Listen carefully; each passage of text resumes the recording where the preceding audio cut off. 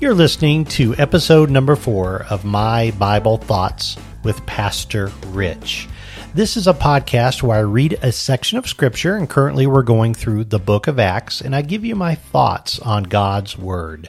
This is typically a Bible study of around 8 to 10 minutes, and you can use this as a reflection time to draw near and commune with our God. So I'm Pastor Rich. Thank you so much for being here. So my Bible verses for today are going to be in Acts chapter 2. We're going to start in verse 14, and we're going to look at Peter's sermon. Having come under the conviction of the Holy Spirit, he steps out and he speaks to the people around him.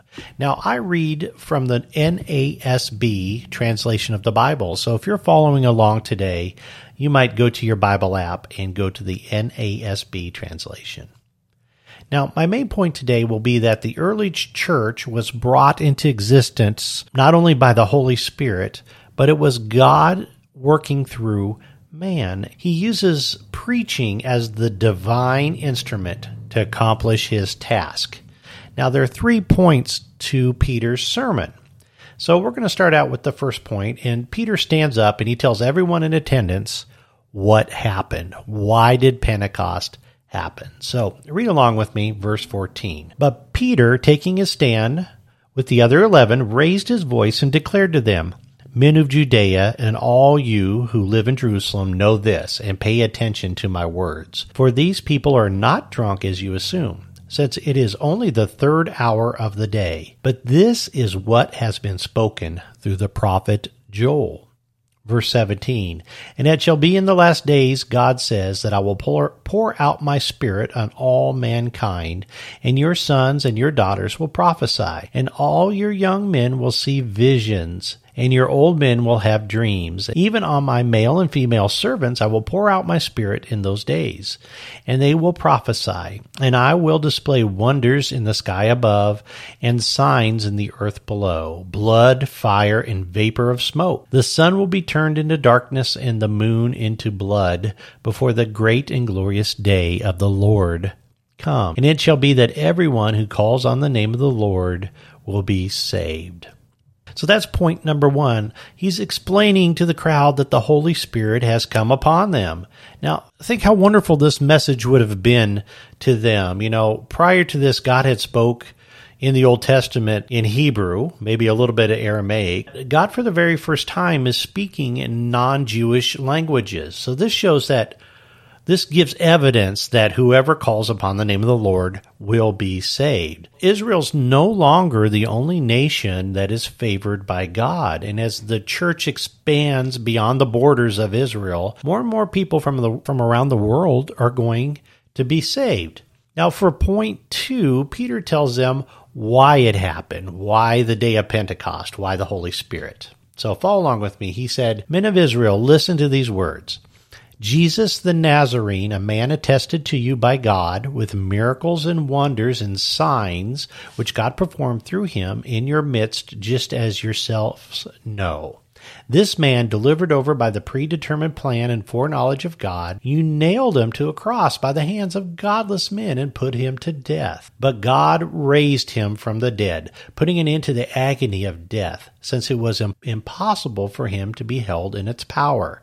For David says of him, I saw the Lord continually before me, because he is at my right hand, so that I will not be shaken. Therefore my heart was glad, and my tongue was overjoyed. Moreover, my flesh also will live in hope. For you will not abandon my soul to Hades, nor will you allow your Holy One to undergo decay. You have made known to me the ways of life, and you will make me full of gladness with your presence."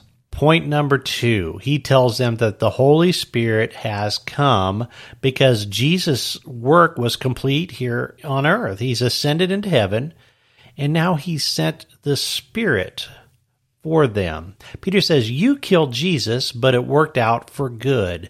You killed Christ, but Christ sends the Spirit. Now comes point number 3. Peter answers the question, why the Spirit? So we're going to start in verse 29.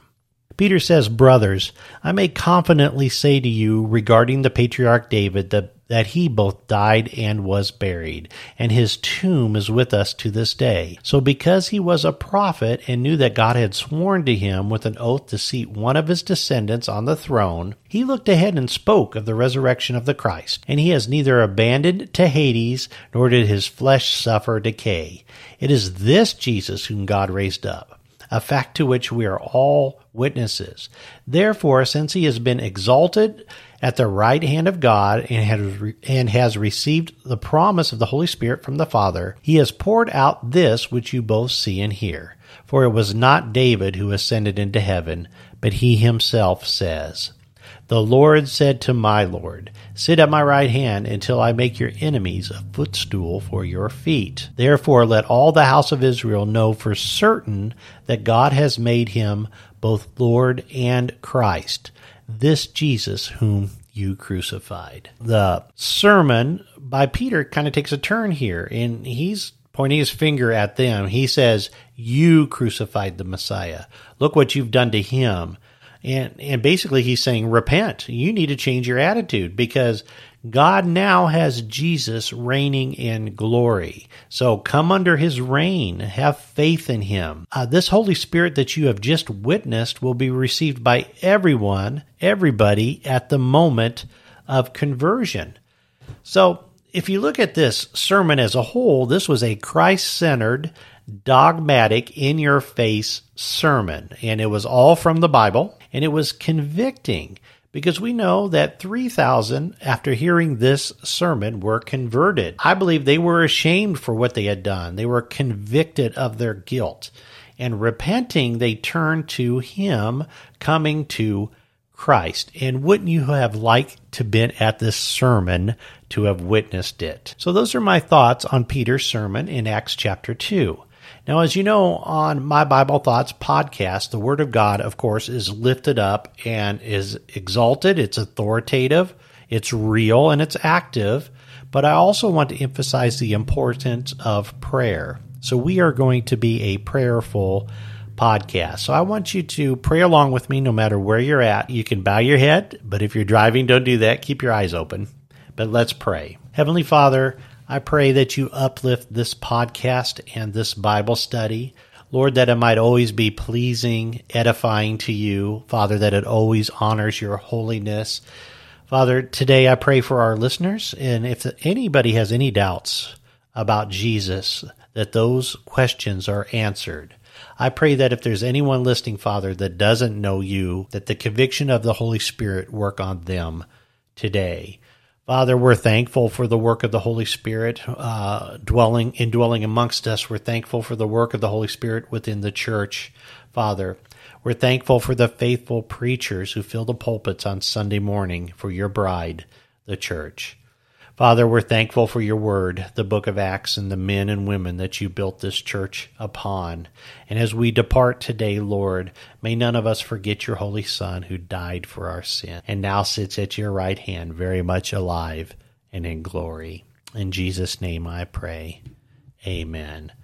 So I want to thank you today for listening to this podcast and letting me be part of your Bible study routine. Thank you. And have a great day.